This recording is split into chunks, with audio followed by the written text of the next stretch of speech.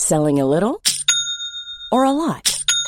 Shopify helps you do your thing however you cha-ching. Shopify is the global commerce platform that helps you sell at every stage of your business. From the launch your online shop stage to the first real-life store stage, all the way to the did we just hit a million orders stage.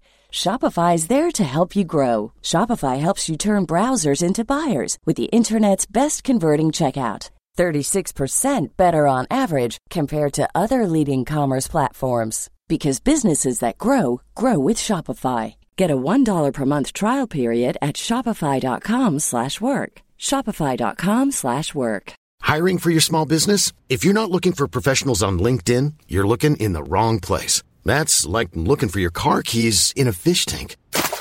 LinkedIn helps you hire professionals you can't find anywhere else, even those who aren't actively searching for a new job but might be open to the perfect role. In a given month, over 70% of LinkedIn users don't even visit other leading job sites. So start looking in the right place. With LinkedIn, you can hire professionals like a professional. Post your free job on linkedin.com/people today. Want to get a chiseled look in the jawline? Sculpt and shape your jawline with added volume from Juvederm Volux XC. Juvederm Volux XC is an injectable gel specifically designed to be robust enough to improve moderate to severe loss of jawline definition. And it is the first and only hyaluronic acid filler approved for the jawline. Add volume to your jawline for a chiseled look with Juvederm Volux XC. For important safety information and to find a licensed specialist, visit juvederm.com. That's JUVEDERM.com. Not for people with severe allergic reactions, allergies to lidocaine, or the proteins used in Juvederm. Common side effects include injection site redness, swelling, pain, tenderness, firmness, lumps, bumps, bruising, discoloration, or itching. There's a risk of unintentional injection into a blood vessel, which can cause vision abnormalities, blindness, stroke, temporary scabs, or scarring. Talk to a licensed specialist to find out if it's right for you. Visit Juvederm.com. That's JUVEDERM.com. Hello and welcome to the Borderlines podcast, a podcast created by me, Stephen Meurrens, Peter Edelmann, and Deanna Okun-Nachoff. We are three immigration lawyers in Vancouver. We've created this podcast to provide commentary on immigration law and policy. This episode is an introductory podcast in which the three of us will discuss numerous immigration topics based on different sound clips that we will be playing throughout the podcast and news items that we have brought to discuss. I hope you enjoy it.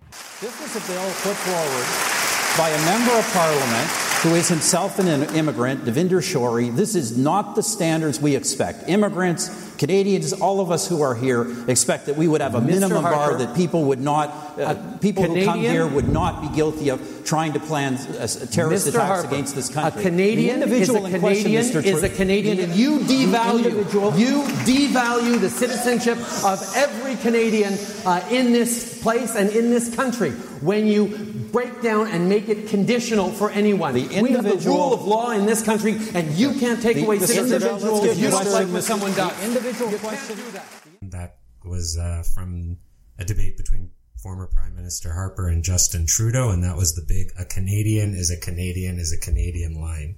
Deanna, I know you were, as the former head of the CBA National, very involved in advocating on behalf of lawyers everywhere on immigration policies. Have you noticed a difference between this government and the previous one? And how do you think that clip reflects the change in approach by the government of Canada towards citizenship matters especially? I think that my experience has been one of... I kind of feel like there's been a rebrand, a pretty wholesale rebrand, and that was something that was anticipated prior to the election. But I think pretty soon after the election, we started seeing that roll out. And it happened not just in terms of like very specific changes in terms of like specific laws, but just even in terms of the environment. The feeling in Ottawa changed pretty remarkably over the last several years, and I think that I wasn't expecting for that feeling of a rollback to happen quite so immediately. That's sort of my takeaway from it. I don't know what your thoughts were on the revocation of citizenship for people convicted of certain acts. But I think you know what our thoughts were. let's hear them. I know Peter Edelmann wanted everyone gone as soon as possible. Exactly, that's my general view. No, but I have to say that it was... got an open door here. Exactly. No, but one of the big changes for me, like I've noted, because in my practice over the past 10 years, the bulk of my practice has been under the Harper government. And most of the media work that I did and the appearances that I would do in committee in Ottawa and elsewhere were always, in terms of what do you think of the government policy, it was always pretty clear. I had a very clear views on the government policies. They were problematic. It was always a question of essentially making Canada into a gated community. The idea that you would have people on the inside who were safe and who were good and who were upstanding and then the people on the outside were all the bad people and all the evil people and everything that was wrong would be on the outside of our borders, and that somehow you'd have this membrane around the country that would keep all of those people out. And the one flaw in that whole conception was citizenship, because you had bad citizens. And so this was the door to opening up the idea that you could get rid of the bad elements. Yeah. And you'd have a list of things that would make it bad for bad people. And then because, which was in some ways a bit of an odd respect for international law, was to say, but we're not going to render people stateless, which meant that you could only strip citizenship from dual citizens. So people like me who, I have Swiss, my parents are Swiss, so I have Swiss citizenship. Even though I was born here, my kids were born here, I was going to be subject to these provisions. In other words, I could lose my citizenship, but somebody who didn't have dual citizenship, regardless of how heinous the crimes they might commit would be, couldn't lose their citizenship. And so there were deep flaws, and you see these throughout for me when you're dealing with immigration issues, is that the entire idea of the nation state, especially Canadian nation state, is built on a fiction. The whole thing was built on a fiction from the beginning, where you had this empty land that we took over because some king in England wrote a proclamation that said that this belonged to somebody.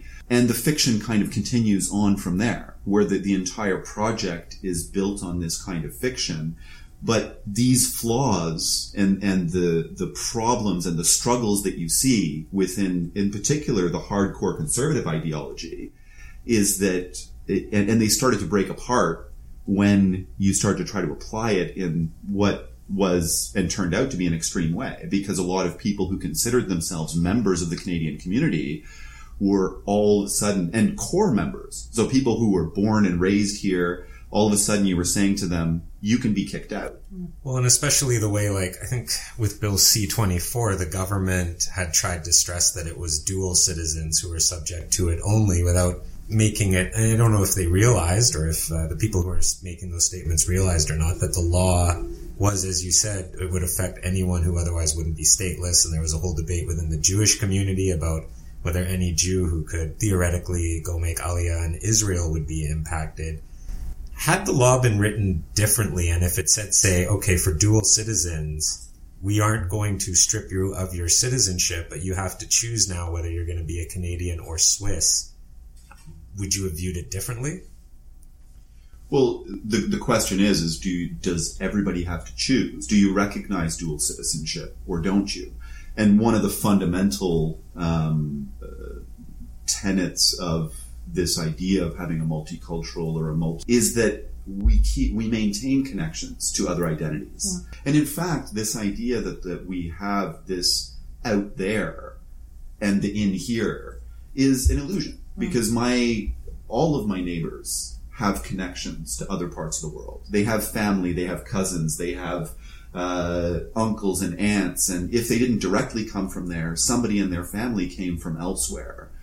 I think that's the reality for a lot of Canadians. And whether or not it's individual Canadians, our friends, our community members all have connections to other places. And I think that with in the world today, that's going to be more and more the reality, as opposed to less and less the reality.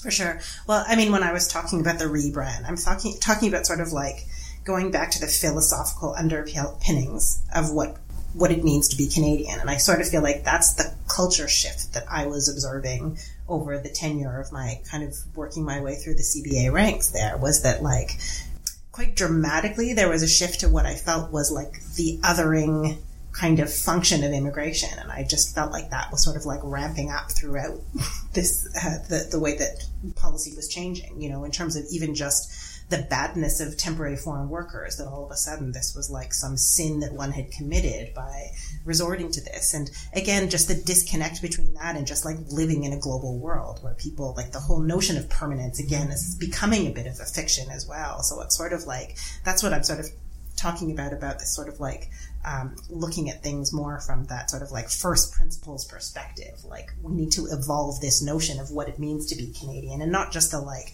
citizenry in terms of like, do you hold a passport or do you not hold a passport, but the whole notion of like integration and belonging in the sense of like citizenship and the kind of like, broader definition, what that means.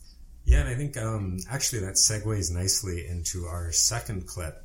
They're not going to build their plant there. They're going to build it in the United States. But there is a North American free trade agreement. And there shouldn't be. It's a disaster. But it is there. Yes, and if you're president, you're going to have to live with it. We will either renegotiate it or we will break it. Because, every agreement has an end. You can't just break the law. Excuse me. Every agreement has an end. Every agreement has to be fair. Every agreement has a defraud clause. We're being defrauded by all these countries. It's called free trade, no, it's not. And it is a plank of the Republican platform. Scott, we need fair trade, not free trade. We need fair trade. It's got to be fair. There's currently a rebranding in Canada of what it means to be a citizen. Do we see Canada right now as bucking a global trend towards increased protectionism? How long can that trend last, if it is indeed a trend, if you agree that Canada seems to be taking a different step from Europe and the United States? I'm not sure what will happen if Hillary Clinton does become president, or if there was enough candidates and pressure from all sides that I think it can be assumed that there will be at least a slight step towards more protectionism. Does our trend... It's interesting because there's like almost a clash where everybody wants to be a global citizen, yet there's also this huge element that does want to keep out the other, that does want to protect jobs, that in this city... will rail against the impact on local housing of foreign, or not even foreign here. Here it's primarily immigrant investor money reflecting that flow of people. So I guess, do you think that Canada is bucking a trend, and if it is, can this trend continue, or will we also, despite our current rebranding, will Canada continue down a path of increased openness, or will we flow with the rest of the world, if you do agree with my thoughts on where the world seems to be heading in terms of protectionism and borders closing? I can tell you what my hope is, which is that I'm hoping we're just kind of ahead of the curve. I'm sort of jumping the gun here, but in terms of the topic that I wanted to bring up later on the podcast was this idea of kind of like a common sense look at where we wish to be and why we wish to be there. And I feel like there's been already a fair bit of consistency, and in a way where the kind of points, the win points that I see as a practitioner in terms of like the successes of this government so far, they're not things that are going to play super well in the media. They're not popularity games. There's no sort of incentive in a way to be following through with this, because I think that they're hard wins, in fact, in terms of like how the public is going to perceive this. And for that, I'm speaking of the resettlement of refugees. I'm speaking of the citizenship bill, where, it's not something that is going to be played out with a whole bunch of fanfare and a big sort of like pat on your own back, that I think is going to be supported by the public generally. So. Do you worry, though, that if we go too far against, or not we, if the government policy goes too far against the public, that there will be a backlash similar to what happened in the UK? If we assume that a lot of that was based especially on immigration and not economics.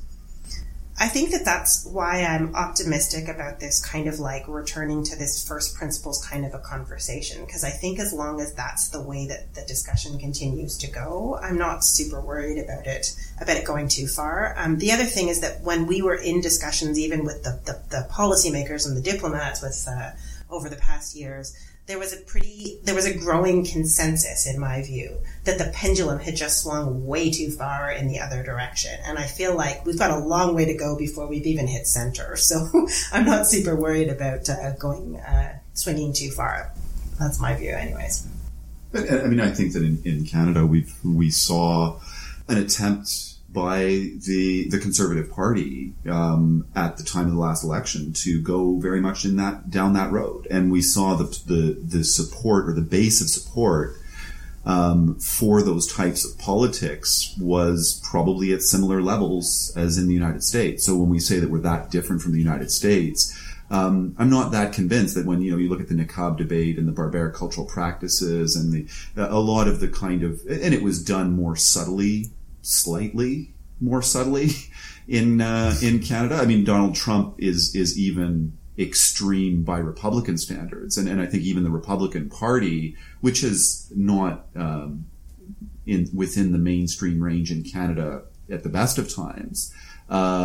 Even for the Republican Party, their presumptive nominee is gone quite far over the line. How's he doing in the polls right now? Do you know the latest, or? That's just depressing. This week is bad for, and I mean, the problem is that you have a very unpopular Democratic nominee. You have deeply unpopular nominees on both sides. But if you look at the UKIP vote in the United Kingdom, is that there's no illusion that UKIP is going to have a majority in the government, or that UKIP is somehow going to be is going to be naming the next prime minister, and nobody's discussing that. And in fact, when you look at Farage's resignation, no longer their leader. Yeah. Well, his resignation is because there's nowhere for him to go. He's achieved everything that he can in that fringe of politics, and so there is no path to the prime ministers or to Downing Street for someone like Farage, even in the UK. And so when you look at the situation here, is there a path to the White House for Trump? I think it's a very complicated question, and I think there's probabilities that it could happen. For the talk of free trade, do you think it matter? Do you see NAFTA? Do you see either of them, even if they win, actually reopening NAFTA? I think it's very difficult to have policy discussions about things that are said by the presumptive Republican nominee in the United States, because there is no coherent policy message there to analyze. There's no coherence to the policy. There's no coherence to the underlying ideology. It's a very difficult thing to analyze in terms of saying, what would he do? Who knows what he'll even say next week, right? So to say that is there going to be a Muslim ban? How would you implement that? The practicalities of it are not the point. The point is the message. It's to a certain extent. You can treat it as entertainment, but it's more of the point of it is the feeling behind the message, not the actual implementation of the policy. In terms of what the overall tone and situation in the United States is going to become, I mean, even this week, I mean, trying to analyze what's going to happen after Dallas is another, again, you're talking about deep tensions that are fundamentally different than in Canada or even in the UK. The racial politics of the United States have as much to do with a history of slavery and occupation of Mexican or the relationship between blacks, Latinos, and whites in the United States is fundamentally different than dealing with immigrant populations in other parts of the world. It's fundamentally different, but okay, so let's just get a specific example, like the Trans-Pacific Partnership, which is a broad free trade agreement between numerous countries. Canada's one of them, Mexico, Japan, Australia.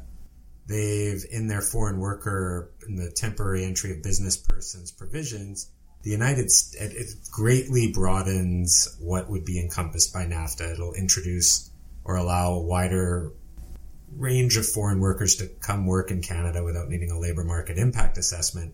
The United States is, I think, the only country that hasn't signed on to that part of the treaty, which is going to lead to this kind of bizarre notion that it will be the free trade agreements between Canada and Australia, Europe, if that goes through, Chile, are going to be broader than the United States. As far as the U.S. election goes, do you see either candidate signing on to the foreign worker provisions of the TPP, or will it be harder for most American workers to come work in Canada than Peruvians? But I think that that's already started happening, even under the Democrats. Like, I think that in a way, the NAFTA is a bit of a standout now as compared to other U.S. bilateral agreements, where they're kind of like, I think that that's why there hasn't been any reopening of NAFTA, was that they're not giving that away in the context of any other bilateral agreement at this stage. So, and that's been the case even previously. So whether or not, that's why it doesn't entirely surprise me to hear Trump saying that he wants this to be a further rollback, that like, that's just not where they're wishing to go. It's not about reciprocity for them.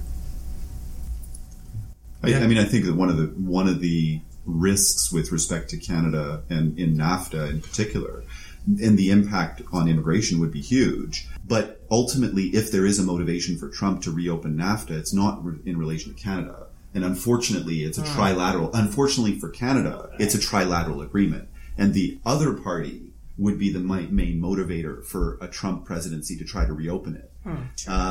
And so I think that in that sense, it probably is precarious.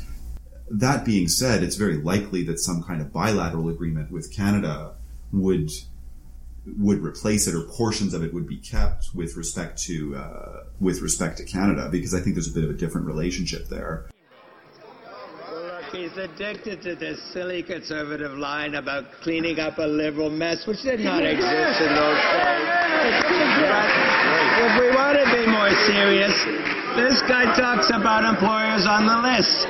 There are 0 employers on any list for abuse of employees. So I would ask this minister, or if he doesn't know, I'll ask the real minister, can he name one employer on either list on the list for abusing employee rights? Can either of the ministers answer that question? The Honourable Minister of Immigration. Mr. Speaker, the member opposite knows perfectly well that there are employers on the list who do not have access to the program. He knows that there are further investigations underway, and he also knows that there was no list in their time in government, Mr. Speaker, because they were indifferent to abuse. They brought exotic dancers to this country in their hundreds and thousands without any scrutiny of what happened to them. Mr. Speaker, it was atrocious, and we're going to continue cleaning up that mess. And McCollum in that clip had jokingly, when he was talking to Chris Alexander, said if Chris Alexander or the real immigration minister. Right. And then under the Conservatives, there was definitely one minister in charge of the different. At least it seemed like there was one minister in charge of the different ministries. I think McCallum's made clear on numerous occasions, including at CBA at the conference, that they are going to operate the silos. IRCC, it doesn't seem, will be dictating what CBSA or I always forget the new acronym, but ESDC, the department, EWDL, or Canoodle. Yeah.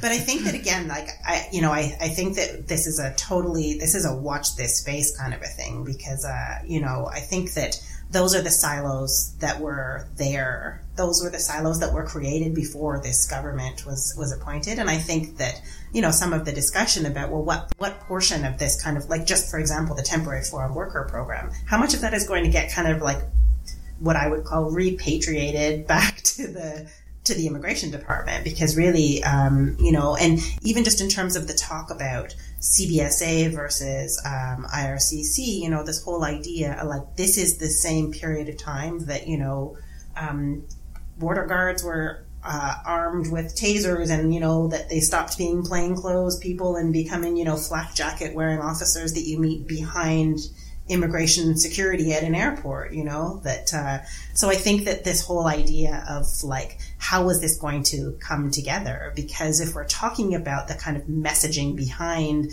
that sense of citizenry and belonging and what is the notion of what it means to be Canadian, I think that there is conversation at the highest levels that, like, right now it's a pretty mixed message.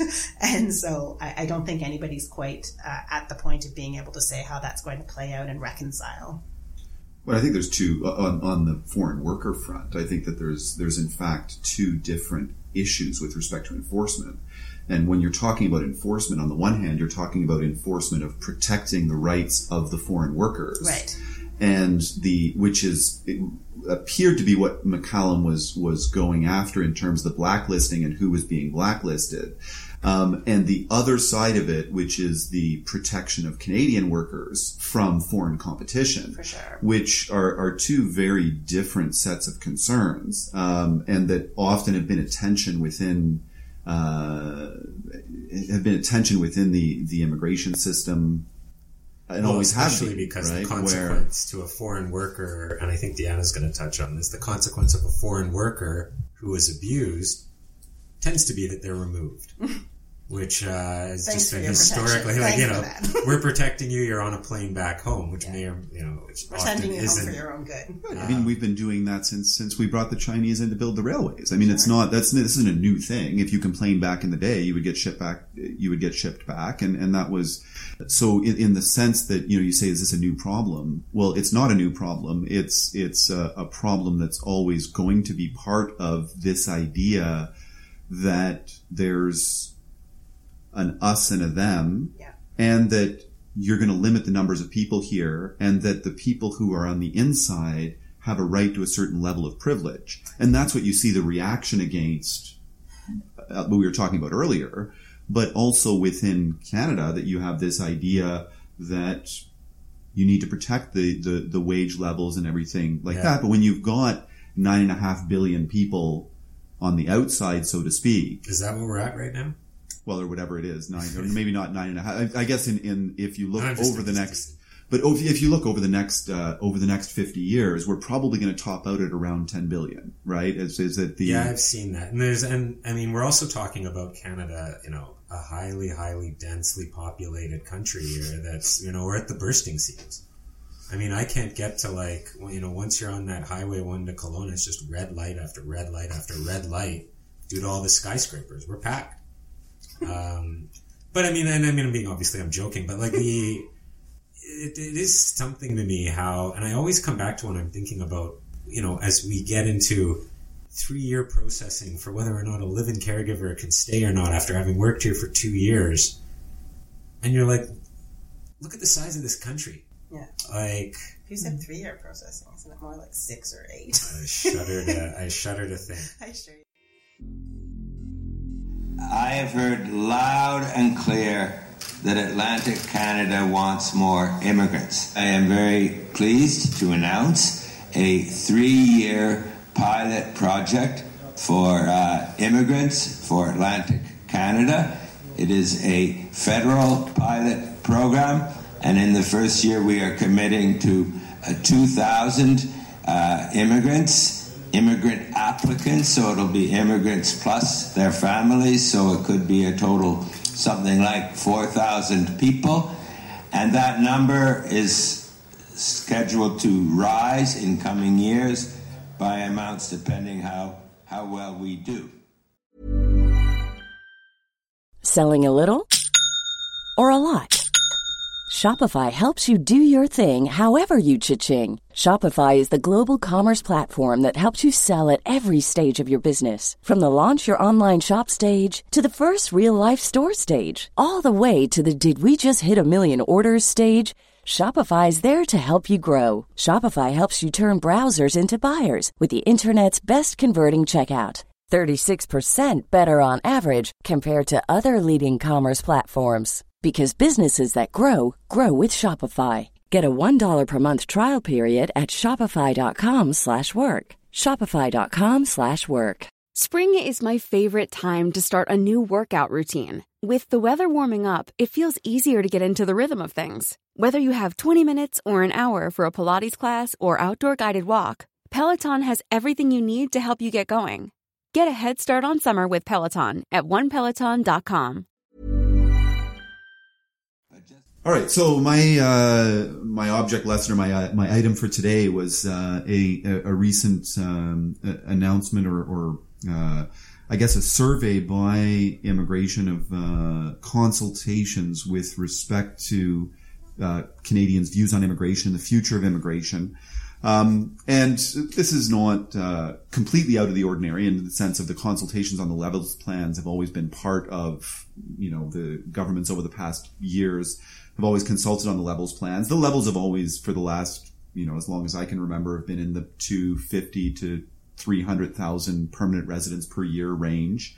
They went up slightly over the past few years, but in terms of levels related to the population, we're probably around there. One of the realities, and I think one of the reasons I wanted to bring this up, one is it's a very detailed, there's a very detailed set of questions as to, how many newcomers should we welcome into Canada? How should we best support them? What's the right balance in the immigration streams? Should there be more programs for businesses? Should we bring in, global talent? All of those kinds of things. I think that's just a detailed way of talking about the levels. And the levels have always been one of the fundamental aspects of the Canadian immigration system, and one of the things that everything else flows from the levels, in the sense that as soon as you set a limit, as soon as you set a level and say we're only allowing 300,000 people, which is the current level, around 300,000, only 300,000 people are going to get permanent residence.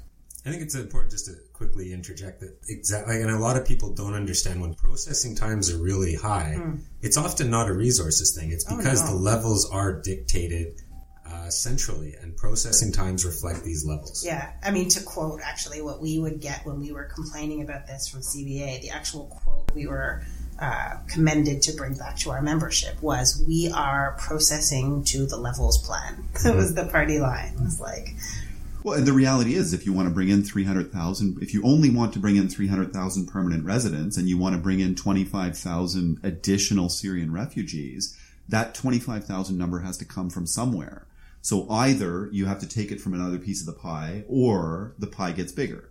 And this year we saw an increase of 25,000 to accommodate that. So, the last year's levels were about 20,000 lower than they were, the projected ones for this year.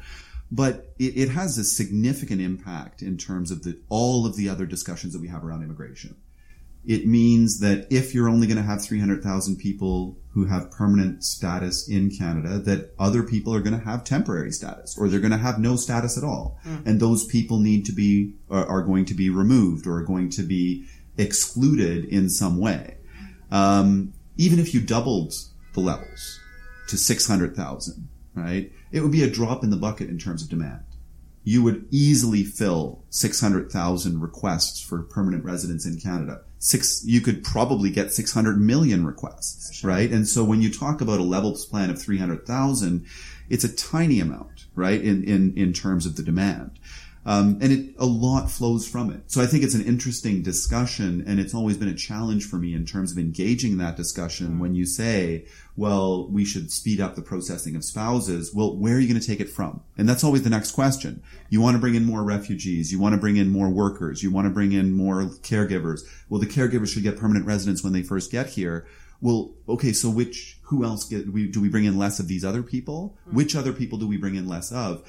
Has always been a very challenging discussion for me to engage in. And so I thought that's what I wanted to raise and bring it up and see what your thoughts were. That's a difficult question, because it fundamentally comes down to how many people do you think Canada should have, or should it matters what one person thinks a country should have, and should it just be organic? How many skyscrapers you wish to pass on your road to How many skyscrapers? And it's also unique because it seems like in Canada, more so than, say, the United States, settlement tends to occur primarily in the few large urban cities that we have.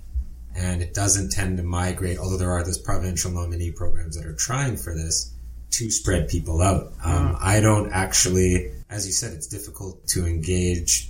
And it'll be difficult to engage me on that. I don't know how many people I think Canada should have. I think that if you tried to increase it too much, there would be an unbelievable backlash. But you also have the current system where there is no cap on the number of foreign workers, but there's a cap on the number of foreign workers that can become permanent residents. So now you have this scenario that's arguably the worst of both worlds, where we invite people here temporarily, but then we make it incredibly difficult for them to stay.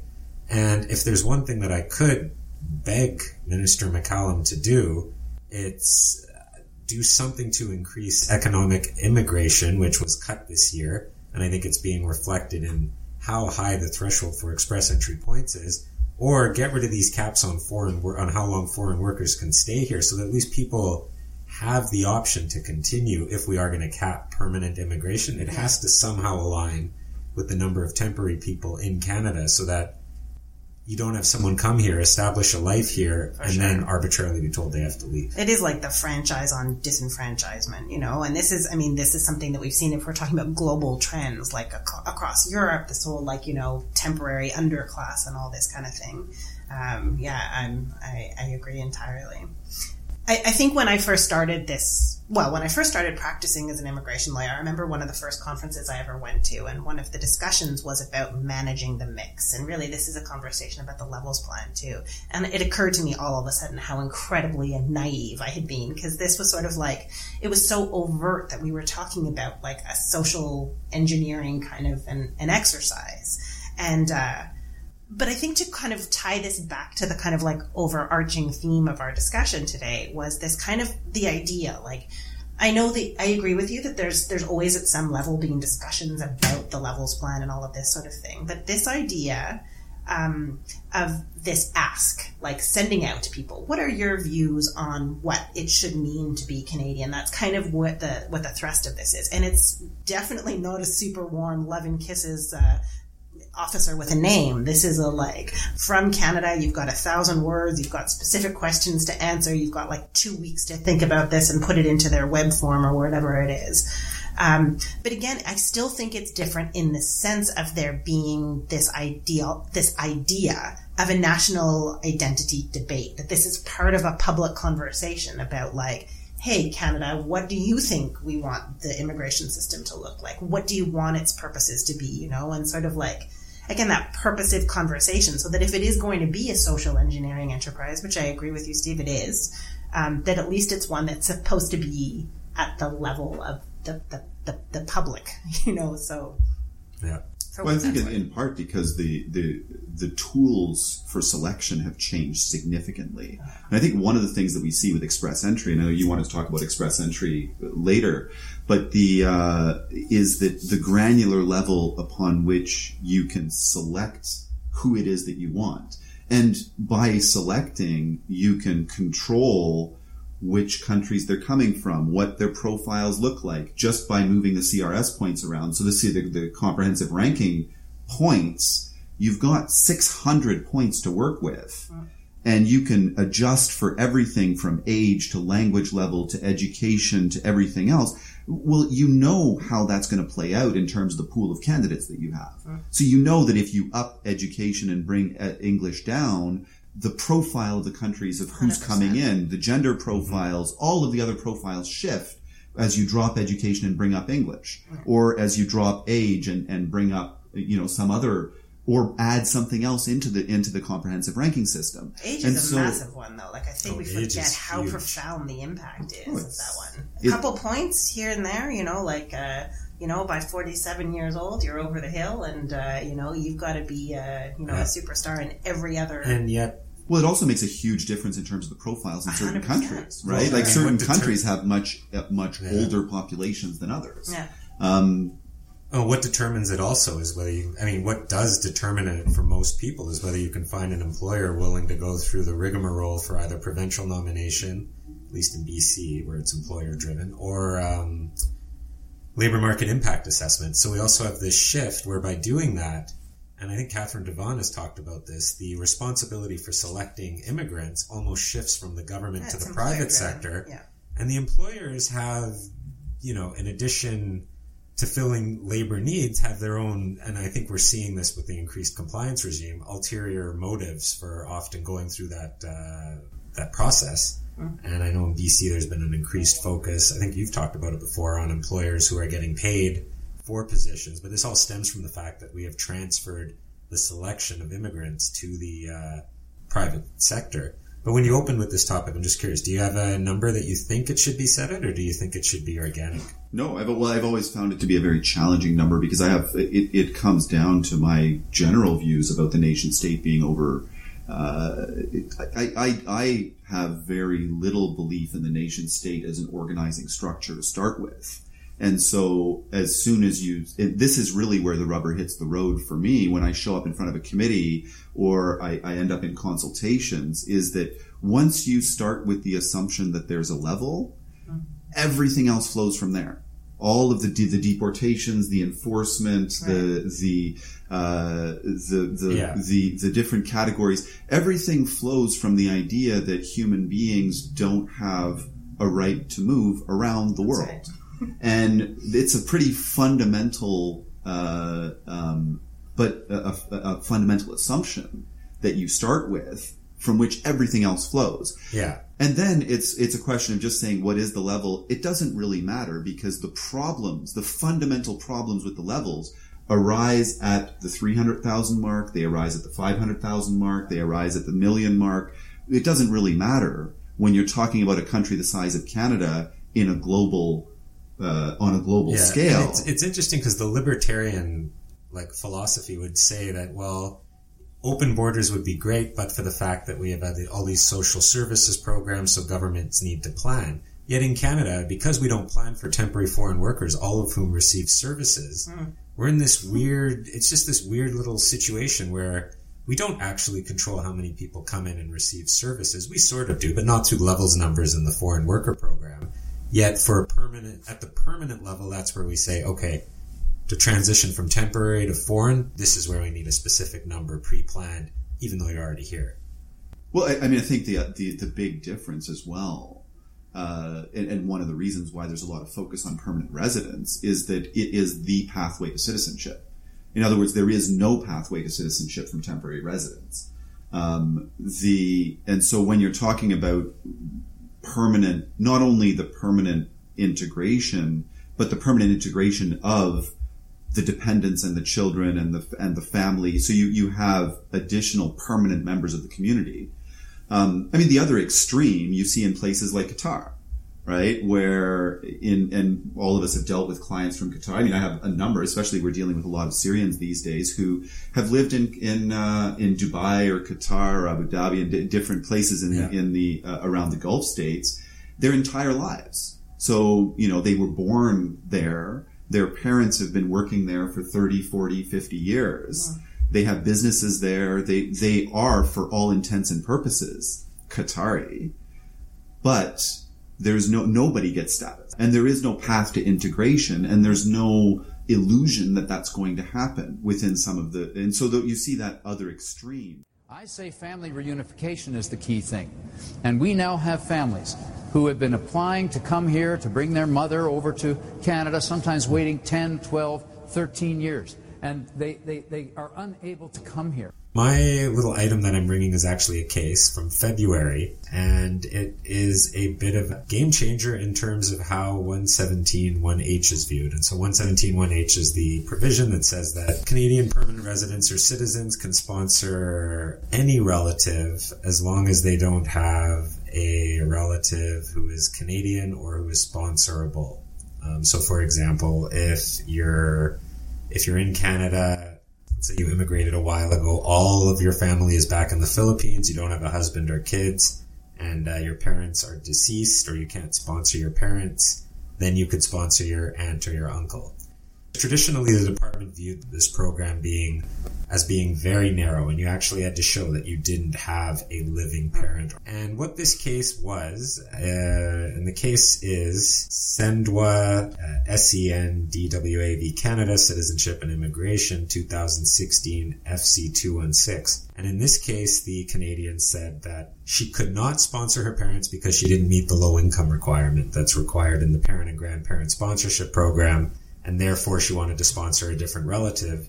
Even though her parents were alive, she couldn't sponsor them because she didn't meet the requirements of the Act to sponsor them.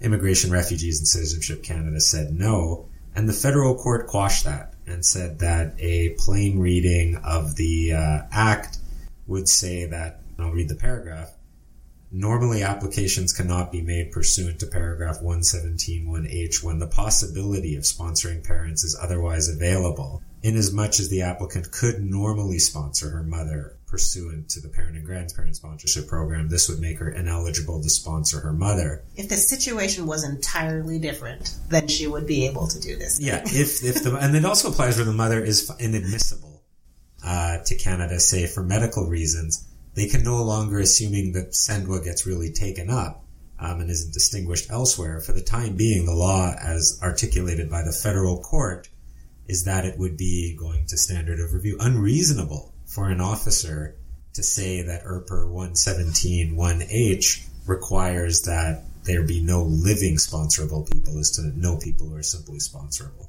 And so everything I do on this front will be designed to facilitate that process, to make us a more attractive destination for these skilled and sometimes less skilled immigrants that our country needs so much.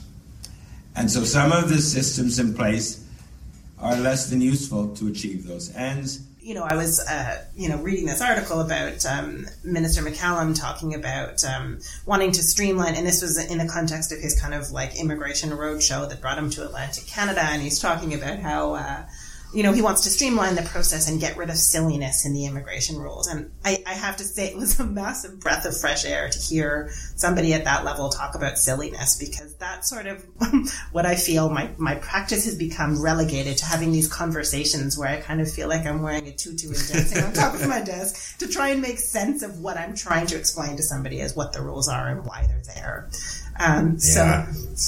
Yeah, I made a list for Steve and for Peter of like my favorite topics of silliness, and that's a good list. You should gave me a chuckle. Well, we did talk about one of them, the protection of foreign workers one. We kind of got there, the like, I'm going to deport you for your own protection, and I mean, one of my big hang-ups on this one was, the way that it was working with caregivers, and that like, back in the 80s when they had the whole good enough to work, good enough to stay campaign, and that changed policy, and now I feel like we're kind of right back out there. The very day you qualify for permanent residence is the day your work permit expires, and unless your employer can show that there's no Canadian who can meet the you're not allowed to put skills in the job ad anyway. So it's sort of like it creates this kind of absurdity in that. And one of the earlier kind of incarnations of this for me was when they created the policy around the TRP for victims of human trafficking, which was to me kind of like such a song and dance, because like, it's just a TRP. You can call it a VTIP TRP. It's just a bad TRP, because rather than making the argument that, I need a year to kind of recover from some terrible abuse in Canada, being victimized, that now because I'm a victim of human trafficking, first of all, I'm volunteering to be testifying in a case against my my abuser.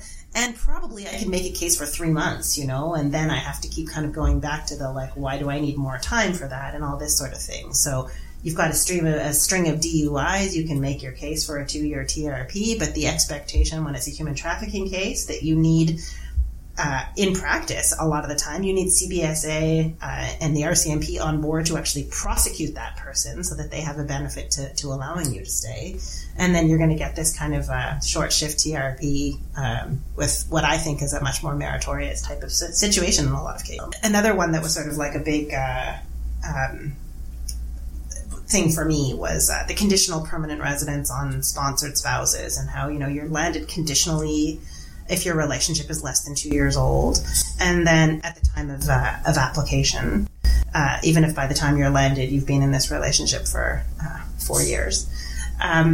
But then there is an exception for victims of abuse and violence, and so the remedy for you is that when you're in a situation and you're trying to contemplate, can I leave this abusive sponsor, the remedy put forth is that you call the immigration call center and say, hey, I'm facing this violence, and then you kind of put yourself into the enforcement stream so that they can make a determination as to whether or not you are genuinely a victim of violence.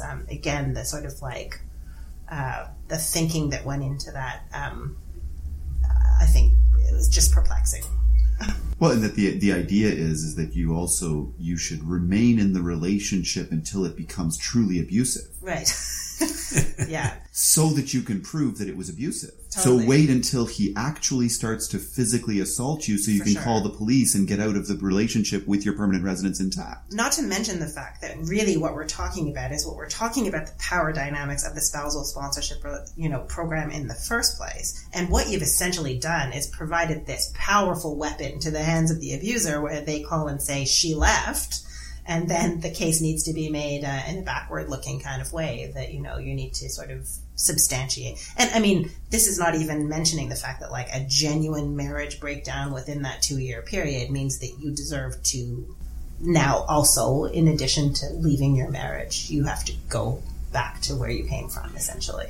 For me, the biggest surprise with respect to that, is that the government was clear, at least when Minister McCallum was here, he was clear he was going to get rid of it. My big surprise with that was that even though the minister is highly motivated to have this done right now, and there's a very clear amendment to be made, to change the regulations is going to take 18 months or something ridiculous like that. He said that, and I don't understand why that is, because there's regulations getting changed all the time. And I guess, he said, to change a law is easy. You just change the law. You still got to go through Parliament and committee for that. To increase processing times, that's resources. I don't understand why it takes so long to change a reg. I thought they just published that in the Gazette. Isn't that just removing the line about conditional permanent residence? That's what I thought, but could there not also be, like, some program directive in the interim, too? And it was really weird in terms of, like, people coming in saying, or where a marriage just genuinely breaks down, but somebody's been here a long time, and they actually could have immigrated through an economic program, but they chose the family class, and you have these weird questions of, like, it gives power to the sponsor. It also could put the sponsor in a horrible position of, like, well, I'd like to get out of the relationship. I don't want them to get deported. They haven't done anything wrong besides a marriage breakdown, which isn't even something wrong. So I agree. It's definitely silly, and hopefully they get rid of it faster. Express entry is its own little, like, that's the real song and dance. That's the one that you're kind of jumping through hoops to try and explain it. I wrote out my whole kind of, like, how you try to explain to somebody who's come into Canada on a significant benefit work permit with this specific, like, the idea that the company was deemed not to need to go through the mechanics of advertising because of the high level and the clear significant benefit that they were going to bring, economic and culturally. And then the sort of, like, if they're then going into express entry, from start to finish, they are going to be, especially if they need a provincial nomination in order to get the invitation to apply for permanent residence, trying to explain that they are going to be ranked 3 separate times on 3 separate systems based on almost the exact same factors, and that they need to basically go in to express their interest, to be invited, to make an application, to be approved for that application, only so that enables them to seek an invitation in another system. It's actually impossible for me to, with a straight face, explain to somebody, and these often are most impactful on people at the very, very highest level of the kind of employment kind of pyramid, where, they're responsible for hundreds of jobs, and all of the people at the sort of lower levels within their organization are going to be able to kind of cruise through this system just because of those peculiarities of the way that the system works. Yeah, I actually like express entry. No, I like the idea of express entry. I understand the need for an application intake management system. I don't understand why Canadian Experience Class wasn't looped out of it. Like, I could see express entry as being a way to manage the Federal Skilled Worker Program and selecting. We can't design something through the regs that would be restrictive enough or reflexive enough. So for people who are outside Canada looking to immigrate, something restrictive. Although, again, like the job bank for people who have jobs in Canada, and they have to register, but they don't actually have to create a whole profile and all the little quirks along the way. But I think the idea of the application intake management system is good. I just don't know why Canadian Experience Class was brought in under it once you've... And this, again, though, goes to my whole, like, frustration with the idea that people can come here as temporary foreign workers and have to go through crazy hoops to stay here, in the context also of a cap on how long they can be a foreign worker. Canadian immigration selection happens kind of like lava life. People get that. And so if I can keep this analogy going, then Except nobody creates a full profile. Yeah, no. Nobody who knows what they're doing creates a whole profile. Yeah. If you were sort of walking into it and not understanding anything, you'll create an entire profile, and then that will cause your application likely to be refused at some point.